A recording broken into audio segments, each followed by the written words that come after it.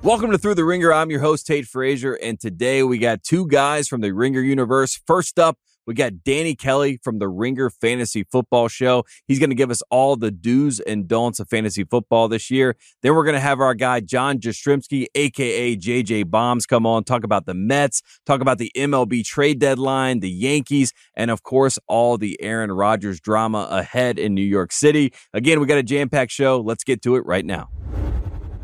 All right, joining us now on Through the Ringer, you know him. He's been on the show before. In fact, last time he was here in sunny Los Angeles. He is the great Danny Kelly from the Ringer Fantasy Football Show. Danny Kelly, how you doing, man? I'm doing excellent, man. The season is just around the corner, so looking forward to that, getting geared up and ramped up for that. Yeah, we got a lot to talk about in the world of NFL and a lot of topics. And obviously, a lot of people want to know about fantasy football because drafts are right around the corner. They try to find their experts. And I went to theringer.com and I saw this beautiful fantasy football draft guide that we have here. And you learn a lot from this. I needed this a long time ago, back when Bill Simmons asked me to help him with his fantasy football and give him all the stats and things he needed. But right now, it's right in your hands. So if you go to theringer.com, you can find this. And I wanted to start with the number one guy on the board because I think it is fascinating. Number one on the big board of all players in fantasy football, it's Justin Jefferson. Wide receiver for the Minnesota Vikings. So let's start there. Why is Justin Jefferson the best bet in fantasy football this year? To me, he's just a combination of a sure thing. I mean, as long as he's healthy, which, receivers, generally speaking, are more healthy than running backs. They take less of a beating throughout the season. So, the high floor, plus he's got a really high ceiling. The best receiver probably in the game. I mean, route running, hands, run after the catch. He has basically everything you asked for at that position. Volume. And we think in this offense that he's going to get a ton of volume. He's going to continue to be the focal point of the Vikings offense. And so I think it's just a combination of he's still an ascending player. He's got a high floor and a really high ceiling. To me, that kind of makes him the number one player. You could quibble. Jamar Chase, also very good, obviously. But Justin Jefferson's just done it a little bit longer. Yeah, and if you look at the top five guys that you guys have drafted here, and shout out to Danny Heifetz, obviously, and shout out to Craig Horlbeck, who are you guys all, the three of you kind of helped put this draft guide together. But the top five guys, we got three receivers, we got two running backs. Number two on the board, Jamar Chase. Then we have McCaffrey, then Eckler, and then Cooper Kupp there. In general, of those top five guys, which one do you think you're the least sure about as we get into the season? Obviously, Injury always comes into play, but what guy are you worried about of that top five?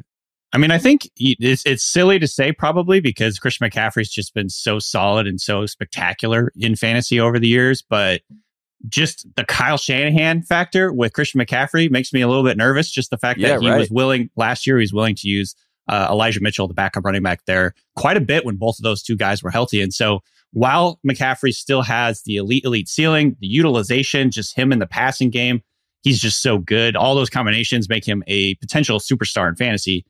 Really, just to me, the main slight worry, if we're going to be quibbling, again, this is a top five player, but if we're going to be quibbling, it's just what is Shanahan going to do? Is he going to be giving Elijah Mitchell too many carries? And is that going to really just be the thorn in our side all season?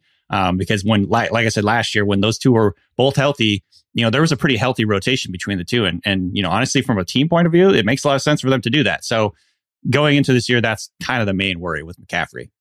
Yeah, and I'm talking about the negative side here to start, just because there's always concerns, right, that happen with fantasy football.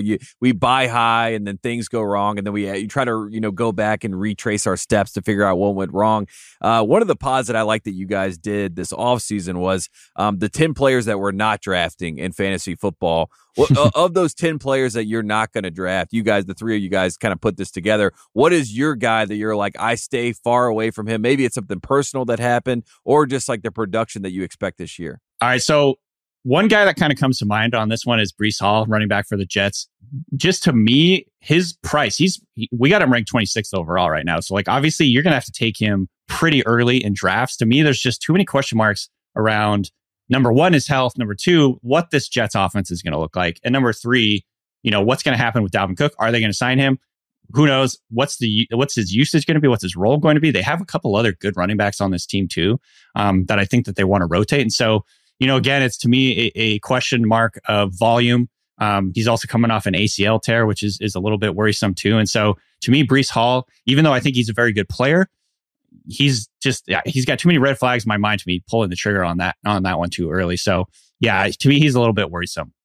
Yeah, and you worry about the idea that, Salah, I saw him talking about Aaron Rodgers the other day and how when you watch him throw the football, he almost, it was like romantic the way that he was talking about it. And sometimes I think you may Right. you may fall in love with the passing game when you have someone with the talent of Aaron Rodgers. But you also threw out a nice wrinkle, which is another player. I wouldn't call him a sleeper, but I think if he does get signed, he's going to shock people with how productive he is. And that's Dalvin Cook. He's obviously trying to figure out his market. He said the Jets have interest. Aaron Rodgers knows him well from the NFC North days together, playing against each other. So if Dalvin Cook does end up, let's say, with the Jets, is he one of those guys? Like I said, I wouldn't say you deem him a sleeper, but he is one of those guys that could be highly productive that gets signed late. Yeah, absolutely. I mean, he's an explosive play guy. Generally speaking, throughout his whole career, he's good in the passing game.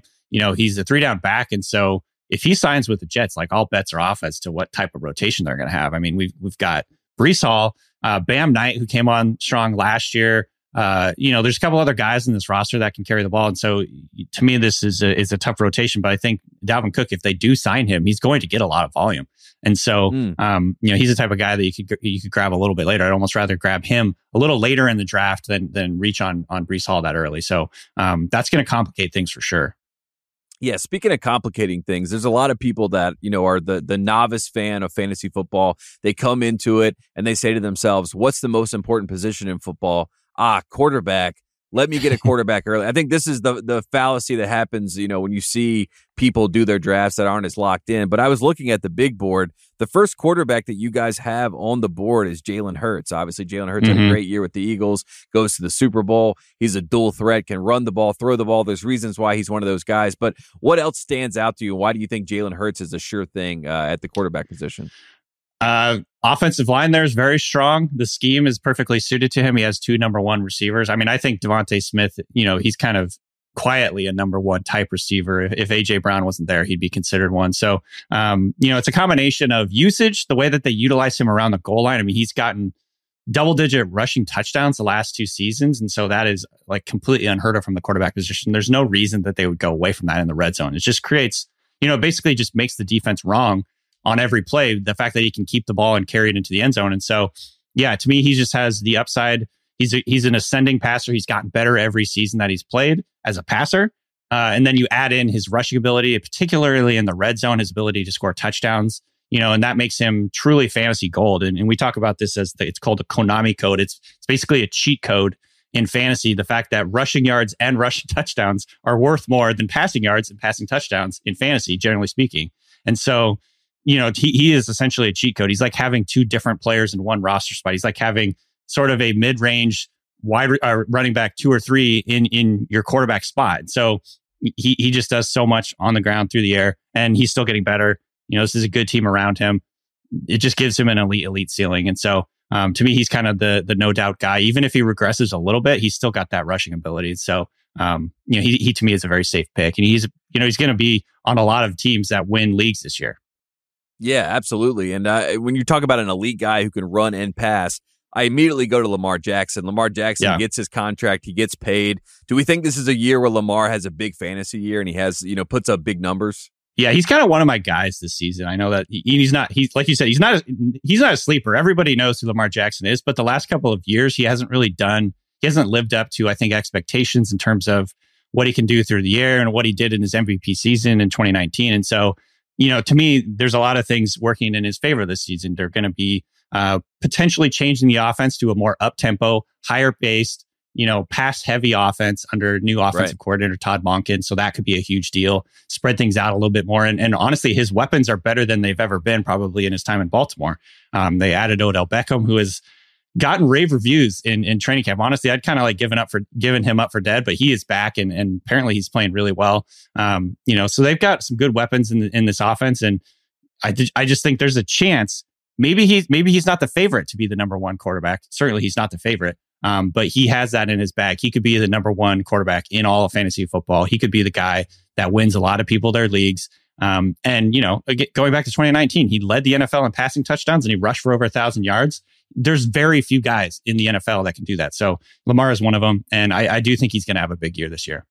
And I talked to a few Ravens people in my life, and they all reached out and said this is the reason why Lamar wasn't 100% in, because he felt like the organization wasn't 100% in. So now that that's all kind of shored up, who knows? Hopefully we see like a full ceiling of what we expect to see from Lamar Jackson. That's a good one.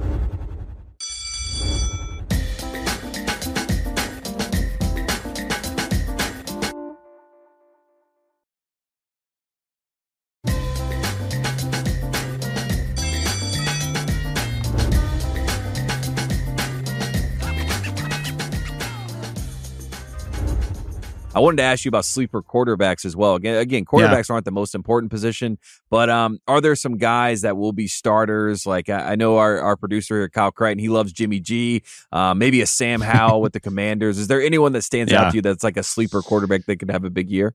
I mean, Sam Howell is a great one. He's a deep sleeper.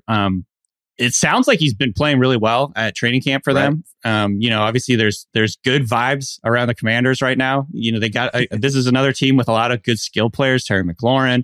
They just drafted Jahan Dotson last year. He kind of came on strong.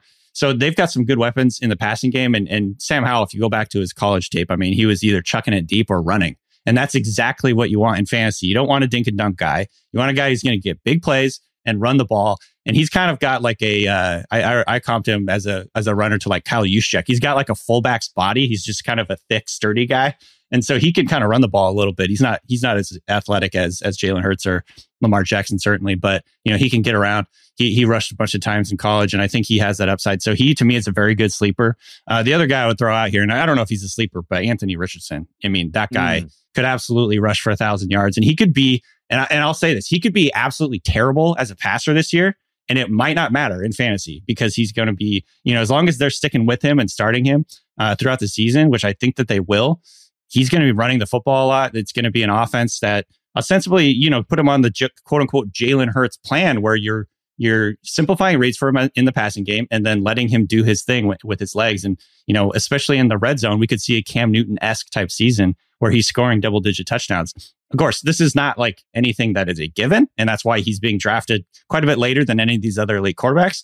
But I think, again, he has that capability because of that running cheat code in fantasy to be a huge surprise. Just look at what Justin Fields did last year down the stretch. I mean, he was, I think in the second half of the season, he was the number 2 quarterback. And so, that running ability is so valuable in fantasy. And I think Anthony Richardson could be that guy this year, even if he honestly looks like a rookie as a passer. Like, it doesn't matter because he can run. Fields is a good call too, as well as someone that can be that dual threat.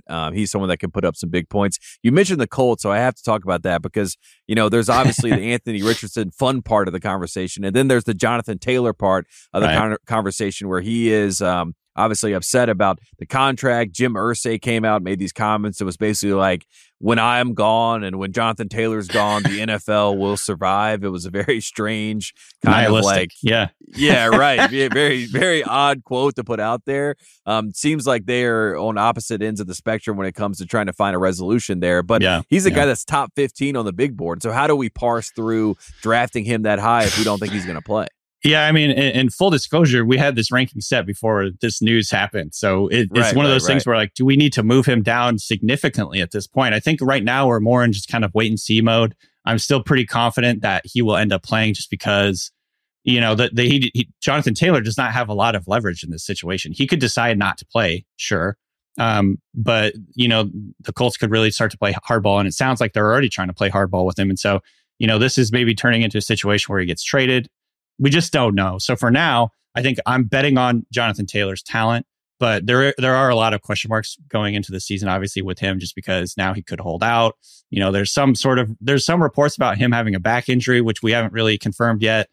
So I think to me, this is just kind of a wait and see situation. It could get a little bit uglier before it gets better. But as we get closer to the season, things are going to be clarified. And I think then we'll kind of figure out where we're going to draft him. But, looking at it, it's hard to project him to be like a top 3, top 2 guy, because not only, there's question marks about who he's going to be playing for. There's a lot of question marks about like how much volume he's going to get, whether Anthony Richardson is going to vulture some of his carries in the red zone, how involved he'll be in the passing game. So I think, there's enough question marks around Jonathan Taylor to kind of like push him down. a little bit from where we got him, but like you just probably don't want to have him.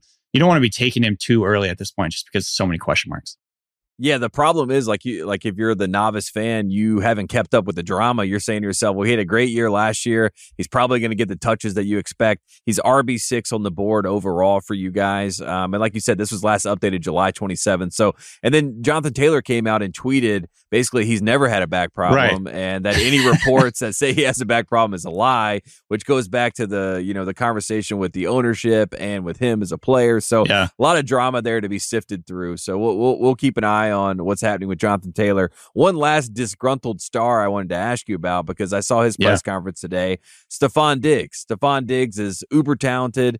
We saw him with Minnesota, how that all kind of fell out, and then he ends up getting traded to Buffalo. He and Josh Allen have had a great rapport until this offseason. There were some comments back and forth. Then he was asked about his situation today, and he said they're trying to make me the scapegoat for this team, which is a very interesting comment. He's number 13 on the board. Should we also have some concern about where Diggs is right now and if he's mentally checked in? Yeah, I mean, this is the type of stuff that it makes it so hard to make rankings, honestly, just because there's I know, personalities. I'm trying to give some nuance to the rankings because, like, it is crazy. You know what I mean? To keep up with all the drama. I just think if you look at if you look at the facts, what we know, because obviously there's a lot of personality quirks that are happening here, and that is kind of in the back of your mind. But at the end of the day, like, he's an elite receiver, great route runner. He does everything well as a receiving player, but he's also in this team with Josh Allen, who is one of the best quarterbacks. This is one of the best offenses in the NFL. They're going to score a ton of points. They're going to run a ton of plays. From a fantasy point of view, you want a piece of this offense, and he is going to be the number one target in this offense, clearly. And so, you have to weigh everything. You have to weigh some of the potential concerns with personality. I think at the end of the day, though, I'm not too worried about him not playing. Just because this is still a team that has Super Bowl potential. There's still a team that is going to score a ton of points, and Josh Allen is still the one that's throwing him passes. And so, at the end of the day, those three reasons are stronger to me to take Stephon Diggs where he's being drafted than to fade him there, because I just think he's too good, and this is too good of an offense. One last thing, Danny, before I let you go, I want to ask you about the Seattle Seahawks. You're right there. You know what's happening with Seattle. They flew under the radar last year. Geno Smith, there was a lot of conversations about how great he looked in training camp. People kind of rolled their eyes, and he goes out and he has a great season. Do we expect the Seahawks to have another year where Geno Smith is kind of like I kind of called him the Meg Ryan of the NFL. He was America's sweetheart last year. But how do you feel about the Seahawks team this year going into the season? So it's not just us in Seattle. That's good to know. We love him here. Obviously, I think there's a lot of confidence from his teammates. He was always the guy there. In fact, if you go back to last year, the Seahawks were definitely trying to make Drew Lock a thing. They were trying to make him their starter. Right. And then they ended up kind of signing Geno Smith late in the season. Geno Smith had been with the team for a few years, so clearly the Seahawks didn't know what they had yet either. And so, I think it just kind of all worked out. He came in, he was very good fit for this offense, for what the Seahawks want to do under Shane Waldron. It's kind of a Rams style offense where, in contrast to Russell Wilson, he's like going through his reads. He's looking over the middle of the field. He's hitting his guys instead of like trying to make too much happen out of structure. He's just kind of running the offense. He's efficient. And if you look at, where he is now compared to last year, he's gotten a full off season of work, which is huge, because going into last year, he didn't even know if he's going to be started. He didn't even know if he's going to be a Seahawk for half the offseason. Right, exactly. So, he's had this whole offseason to work on mastering the offense, which is, of course, going to be important. They just drafted Jackson Smith and Jigba, who has already put up a couple of highlight reel catches in training camp. And based on everyone I've talked to, that's been at Seahawks camp, he's looked amazing. So I think he's a guy that is going to keep them on the field on third downs, be able to convert those third downs and maybe at a higher rate than they did last year, extend drives, score more points. I think it all is going to work together. I think that's why they got him. Primarily, obviously, long-term, like a replacement for Tyler Lockett. But in the short term, he's a guy that can get open over the middle of the field, on command, and is going to give them so much more options on third down when they really need it. So to me, that's a big part of it. I think the Seahawks offense has a lot of potential. Geno Smith, I think, is, he'll make a turnover here and there. He's not perfect, but like I said, his ability to just kind of run the offense efficiently is huge for the Seahawks and what they want to do. So, I'm pretty bullish on the Seahawks offense this year.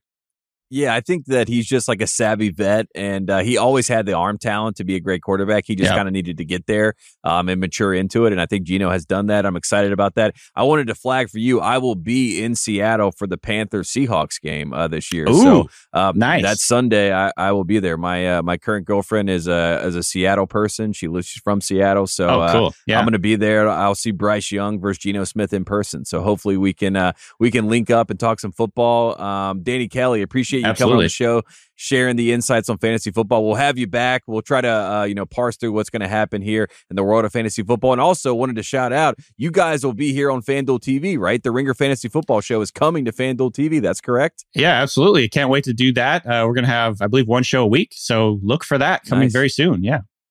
There you go. Those three guys will be on FanDuel TV with us. We're excited to have them on. Danny Kelly, thanks so much for coming on Through the Ringer, man. Absolutely. Thanks, man.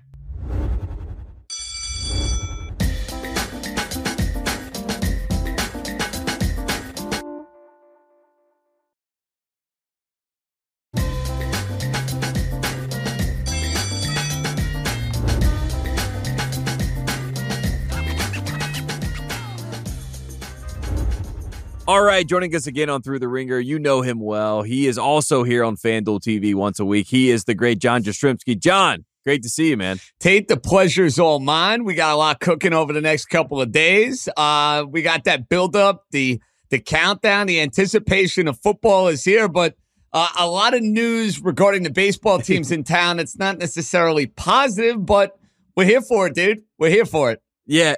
It's always, I bring you on here and I apologize. I kind of just throw you into the fire and say, tell me about what's happening with the Mets. Tell me about the Yankees. Tell me about this. Tell me about that. We'll talk about the Jets and the Browns because we got the Hall of Fame game this Thursday, which is insane to think about, but that is real. That is happening. But we'll start with the Mets because the Mets, in case you missed it, folks, they are the most expensive team in MLB history. About $500 million was, dedicated to this team. They were trying to build a championship team. They were trying to conjure up the magic of 1986. They kept bringing up the comparisons between them and 1986. Steve Cohen, this did not go as planned, and Max Scherzer being traded was kind of the moment where we all saw this was the end. So let's talk about the Scherzer deal. They trade him to the Texas Rangers. He had a decision to make if he's going to accept the trade. He decided to accept the trade. So what is the fallout with the Mets right now? What is the reaction around Shea Stadium and beyond in the city right now about this team? Well, I think there's a lot of disappointment, Tate. You mentioned the worst team that money can buy. That's in reality what the Mets were this year. They made the playoffs a year ago, but they had the division lead for like 85 to 90% of the season. The Atlanta Braves took it from them the final weekend of last year's regular season. The Padres took it to them in the best of three wild card. And to be perfectly honest, I don't think the Mets ever recovered from that. I really don't. I think there's something to be said for that sort of hangover that kind of was around this team all year. And I wish I could pinpoint one individual reason for why the Mets are sellers and why the Mets ended up being in the predicament that they're in. But it's a lot of stuff, whether it's the rotation not going deep enough in the ball games, whether it's losing Edwin Diaz, who was the best closer in baseball in the WBC, and how much that killed them. You look at their lineup, it hasn't been as good, it hasn't been as productive. Guys have not performed in many ways to the back of their baseball cards, and they haven't been as clean, they haven't been as crisp and as fundamentally sound. So that, in a nutshell, is a variety of different reasons how you go from being a 100-win team, a legit championship contender, to the team that there are, in 2023, where they were well under 500. Even with them winning 4 or 5 games over the 500 mark in the month of July, they're still 5-6 under going into the trade deadline. And they made the right call in saying, hey, guess what? It's now time to reboot. It's time to reset. We're not a championship contender, and we got to be in sell mode.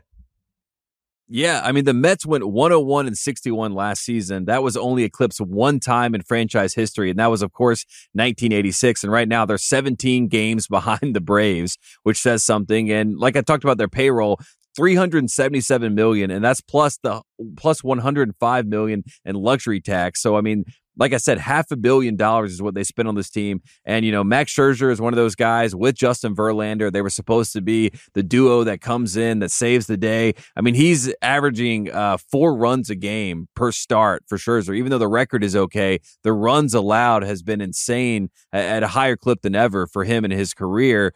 What do we do now? How do we deal with Verlander? Now that Scherzer is gone, he's going to Texas. Texas is trying to make a run for a title. We can talk about them a little bit with the MLB futures, but what happens with Verlander? He's still under contract. He's still with the Mets. So this is not going to be a full-fledged teardown, Tate, because if you look at their lineup for next year, they got a lot of high-priced veterans that are still under contract that are not going anywhere. They're not, let's put it this way, going down the road of the Baltimore Orioles or the Chicago Cubs from a couple of years ago, where they're going to just flat out stink for 3 years, picking the top 5 and kind of rebuild their organization that way. It's going to be far more rebuilding on the fly.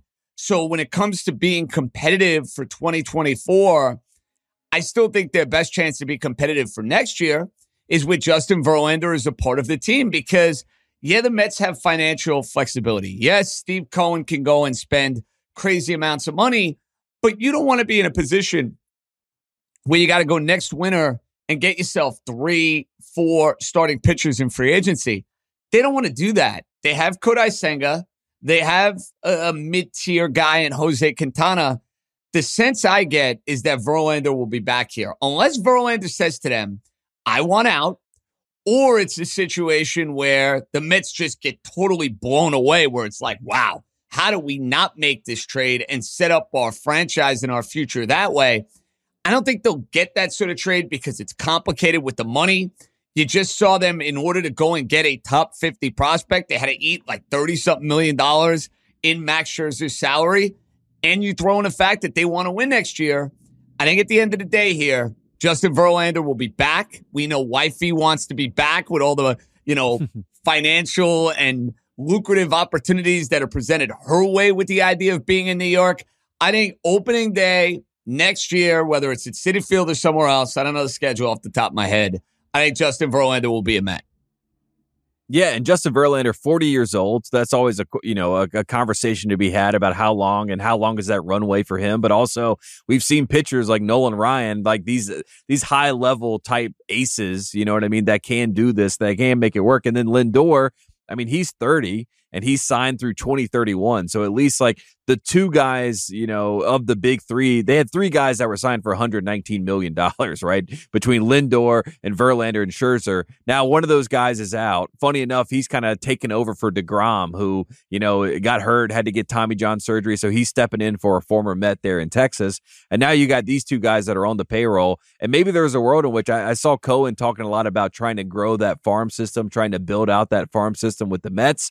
And maybe this is a world in which they might be the oldest team in baseball or what they were before, but maybe they're trying to pivot to be younger and try to mirror what the Dodgers have done a little bit. That's what it feels like. And funny enough, Cohen almost bought the Dodgers, so it would make sense why he's trying to build that same way, right? It's the right model to have. I mean, Tate, look, in a perfect world, you have high-priced superstar players, but we know this about guys who are free agents in baseball. They get old and they get old fast. So if you're trying to build a team through free agency and free agency alone, it will not work in Major League Baseball. You might catch a little lightning in a bottle. You might have a really good year. You might even go and win a championship. But if you're looking for sustained success, it's the idea of being able to develop guys, grow guys, keep the guys that are worthwhile, and gradually shift guys in and out depending on how you want your team to look. The Dodgers, even though they only have 1 World Series since 2013, think about the guys they've lost over the years and how they just seamlessly replace them. I mean, you give me the guy, whether it's Zach Greinke a long time ago, they lose Seager, they lose Justin Turner, but they go and find different pieces. And oh, by the way, they can still spend a ton of money because they can go and get Mookie Betts and they can go and get Freddie Freeman and they can flex, but develop at the same time. Yes, that is what the Mets are trying to do. Easier said than done. And you're learning here, you can't take a farm system, snap your finger, and think you're going to have instant success. It takes time to grow and develop your scouting, your analytics, the technology with the Mets. for years were way behind the eight ball. Now they're trying to close that gap a little bit. But in the short term, you're seeing some pain.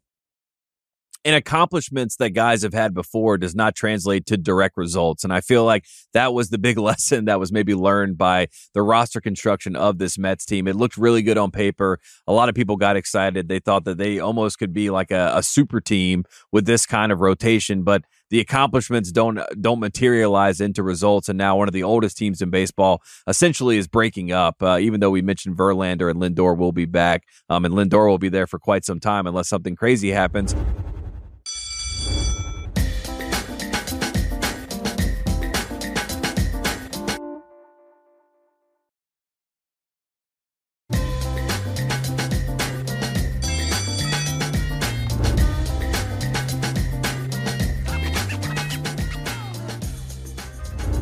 Speaking of crazy things that could happen, we do have the trade deadline. That is at 6 o'clock Tuesday today, August 1st. It was pushed back one day. Scherzer obviously was the big name going to the Rangers, but was there any other moves that have happened or maybe you thought could happen? Let's talk about the Yankees. What was the big idea for the Yankees as we get closer to the trade deadline? Was it strictly Ohtani or bust for the Yankees? And now that Ohtani, we're past that, the Angels are going to keep him. Are the Yankees pretty much out of the trade deadline at this point? I wouldn't necessarily say they're out, Tate, but the problem they're going to run into, there's not a move that could be made, in my estimation, that changes the feel and the landscape of the team because of the underperformance that you've had up and down the lineup. Like, if Giancarlo Stanton and Anthony Rizzo don't start hitting, it doesn't matter what the Yankees do. You know what I mean? Like, they weren't getting Ohtani.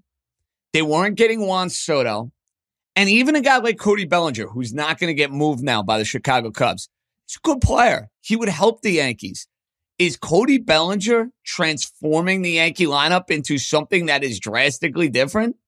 The answer to that question is no. So I don't believe in this Yankee team at all. I don't believe in their lineup at all. It should look better in theory now that Aaron Judge is back, but Tate, for what it's worth, if I were playing against the New York Yankees and the game is on the line and I'm an opposing manager, Aaron Judge is not getting anything to hit. I will let the other guys. It's the Barry Bonds. Like, we'll just put him on base. And we'll deal with everybody else. Put him on base. Yeah. It's the same thing with Ohtani until Mike Trout comes back. You know, I heard Matt Chapman for the Blue Jays a couple of days ago. He was caught on a hot mic saying, how do we pitch to this guy? He's the only guy worth pitching to in the lineup.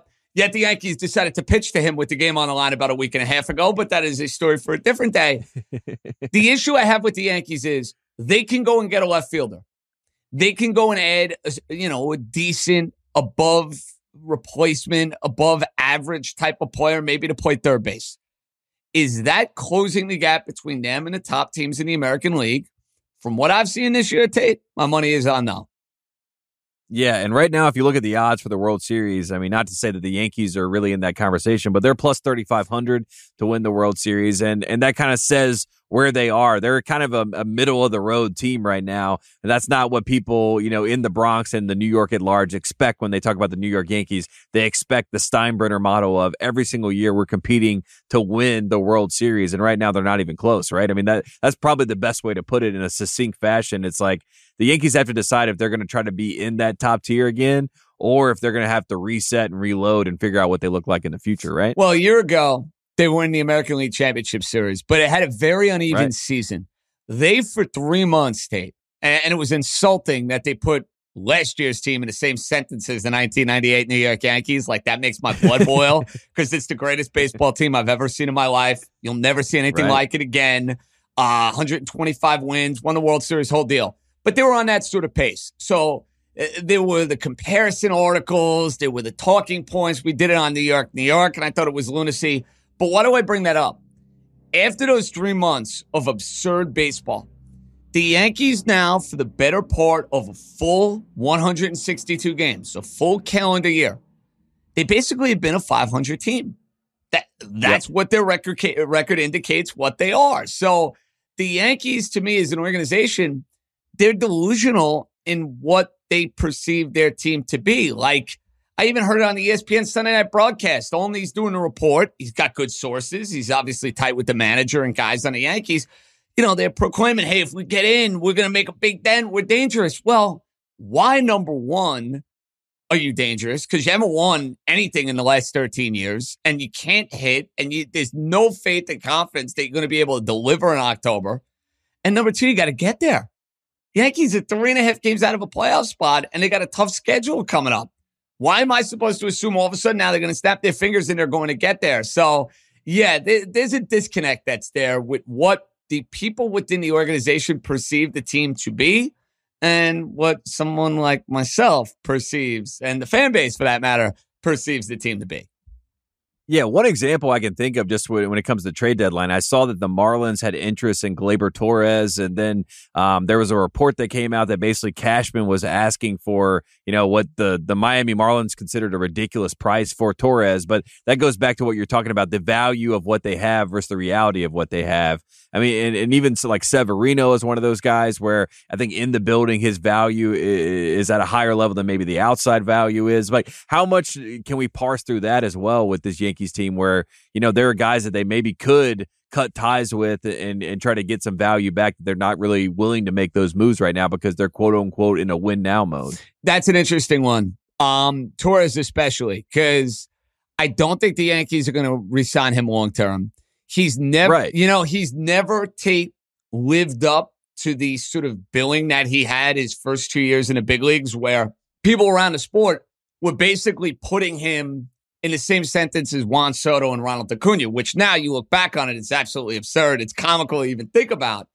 But he's an above average player. The crazy thing for the Yankees is if they want to win this year, and I've heard nothing that leads me to believe that they're going to be selling off guys come the trade deadline.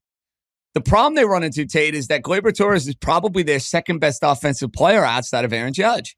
So if you're thinking about the idea of making the playoffs, I don't know how you're a better team by trading away one of the only offensive pieces you have that has amounted to anything this year. So I know they tried trading Gleyber Torres last year with the Marlins for Pablo Lopez. It didn't end up working out. I don't think the Yankees love Torres, and I wouldn't be surprised if he got traded and moved in the offseason. I just think if they're trying to make the playoffs, how are they a better team moving Gleyber Torres? That's what I want to know.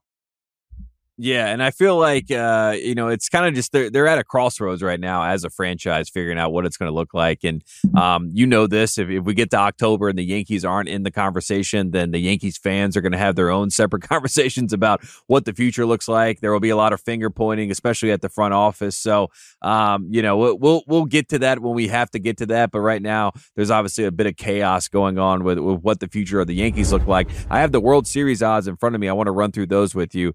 Braves are still the favorites at plus 300. The Dodgers at plus 450. The Rays at plus 650. Rangers plus 800. And the Astros at plus 850. And then there's a pretty precipitous drop from there. So of those top teams that I just mentioned, Astros, Rangers, Rays, Dodgers, Braves, which team right now do you feel the best about going to win the World Series? Listen, I'm going with the chalk in the National League. I think the Atlanta Braves are the best team. They are so dynamic. Mm-hmm. They can beat you in so many different ways. They're only going to get healthier from a pitching standpoint. Max Fried is coming back this week. I think Atlanta, who got denied last year by Philadelphia, and it just goes to show you, the best team in baseball does not always win because the Atlanta Braves were playing as well as anybody in the National League.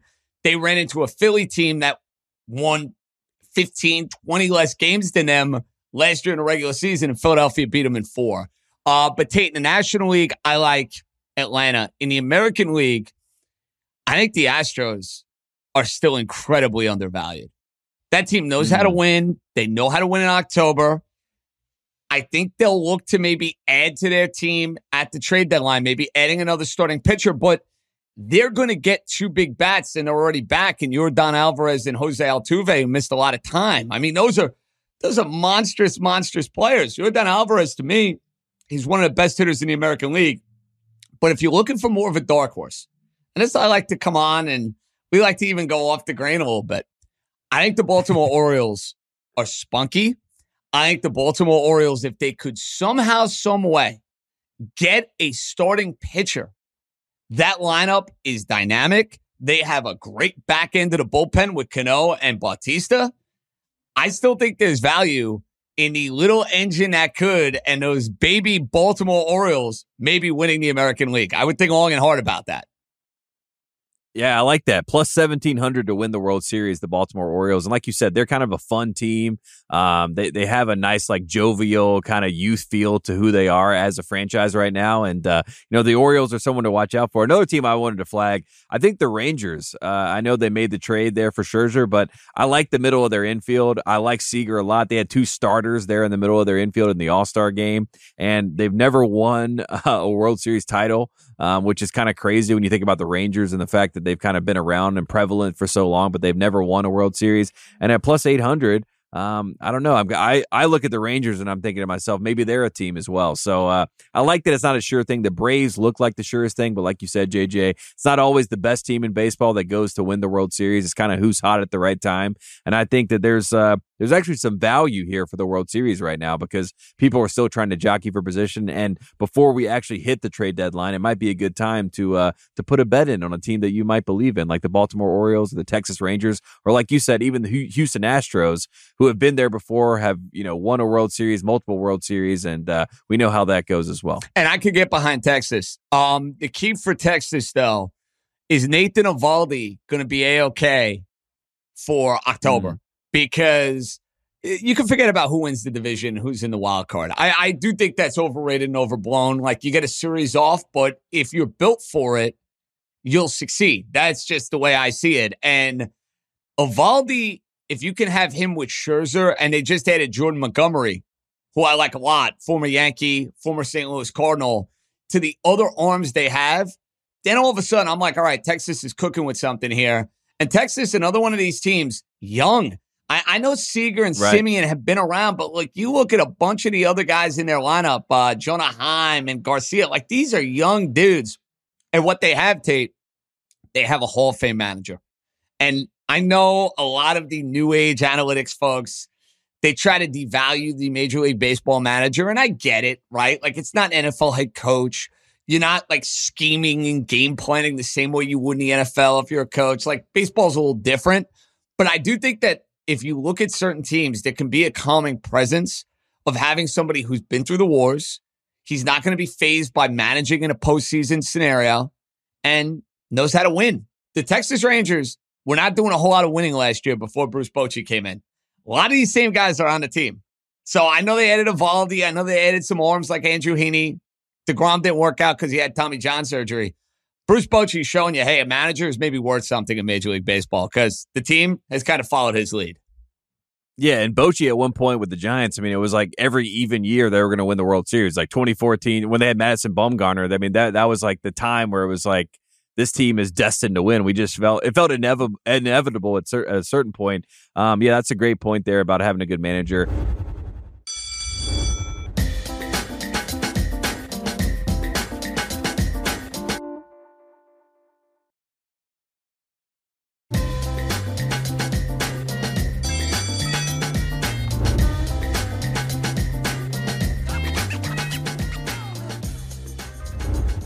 Let's flip from baseball, quickly talk about Aaron Rodgers because he is in New York City. There's a lot of conversation about Aaron Rodgers. He went at Sean Payton after Payton made his comments about Nathaniel Hackett. He kind of stuck his neck out. Joe Namath came out. He praised Aaron Rodgers for taking the pay cut. Again, Aaron Rodgers is going to take a $35 million pay cut. He said it was important to him. Joe Namath said it's a great exhibition of his character, which leads me to ask you, JJ, when is the honeymoon period going to end with Aaron Rodgers in New York? You know what I mean? Because it's inevitable. We know how the New York media works. We love you. We love you. We love you. Wait a second. You lost this game. What is wrong with you? Let's start talking about that. How long will this last? And how impressed are you so far by Aaron Rodgers kind of, endearing himself to the city of New York and the New York media at large? I'm going to start there, Tate. He has handled this brilliantly. Whether it's going to Knick games, Ranger games, going to the restaurants, going to Broadway shows, just being a part of New York. Like, there are certain guys who want no part of New York, that are going to go hide in their little mansion, that don't want to be in a city, that don't want to be like hobnobbing and whatnot. Aaron Rodgers is like embracing the attention, the spotlight, and what comes with being a big-time New York athlete. He was already a superstar before he ever got here. But, like, the idea that he has embraced New York, I think is terrific. So I give him a lot of credit on that, number one. As far as the honeymoon, though, Tate, You know this, man. They played poorly against the Buffalo Bills in week 1. And I already have some Jet fans in my life because that's it's not a given that if you're a Met fan, you're a Jet fan, or if you're a Yankee fan, you're a Giant fan. But there are plenty of Met Jet fans. Like, that is a common bond and theme amongst the fan bases. And the Met fan has a lot of PTSD after what just transpired with Max Scherzer. They're like, oh boy, I hope Aaron Rodgers is not Max Scherzer part 2. But here's what Rodgers has going for him. He's got an axe to grind with the Packers. He's clearly got a chip on his shoulder. He's got his buddy Nathaniel Hackett that he's looking out for. And he's Aaron Rodgers. He's not Zach Wilson. So as ticked off as some Jet fans might be if he has a bad game, and it's the NFL, Tate, odds are that schedule, he's going to have a bad game in his first 4. I'd be surprised if he doesn't. I think they'll look at the quarterback play and say, wow, we had Zach Wilson a year ago. It is nice having Aaron Rodgers throw us the football. And if you're winning games and you get the Jets into the playoffs, that's something they haven't done in over a decade. So bare minimum, Tate, if you're a Jet fan, you better be talking about Aaron Rodgers taking you into January and playing games into January. It does feel like Aaron Rodgers is in kind of this period. That's why I call it the honeymoon period. But it's like he got, divorced from the Packers. They said all this bad stuff about him. He said bad stuff about them. They had a very toxic relationship, it seemed, from the outside looking in. And then he goes to the Jets, and now he's doing everything that he was accused of not doing with the Packers. And I think that's the beauty of the situation. If you're a Jets fan, is one, he's trying to endear himself to you, but also he's trying to stick it to the Packers and say they were actually the problem. I'm actually a great guy.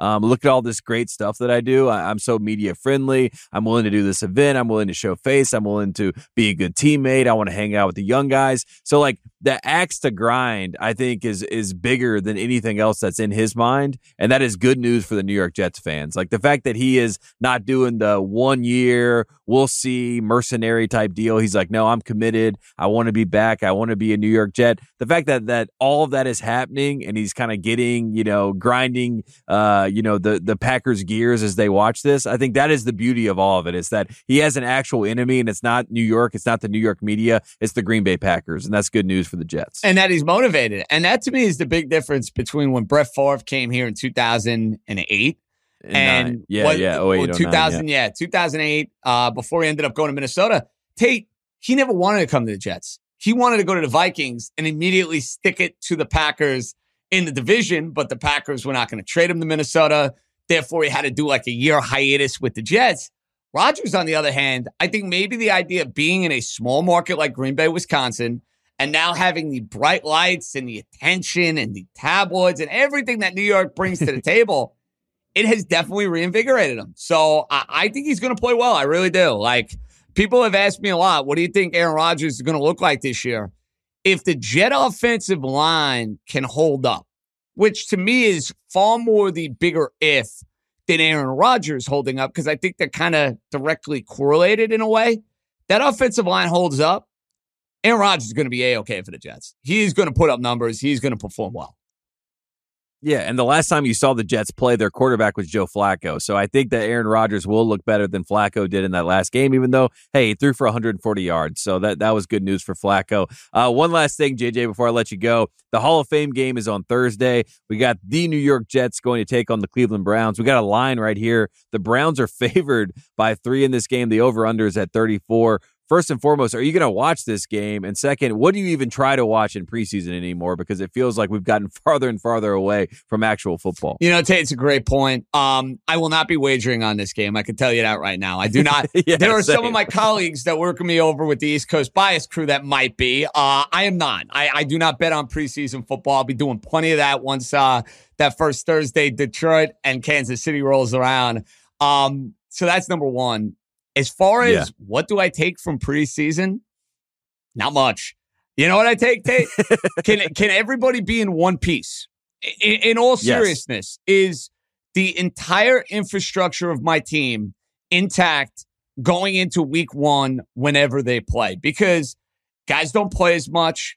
You're already hearing rumblings that Aaron Rodgers may not play at all in any of these preseason games, and I'm not particularly upset about it. So for me to be a hypocrite on this and say that I'm going to have these grand takeaways when I see quarterback whoever going up against a bunch of third stringers, I'll find out when the game starts. So my biggest thing with preseason, it might be a cop-out answer, but that's fine. I'm giving you a cop-out answer. Health and durability. Got to be one piece.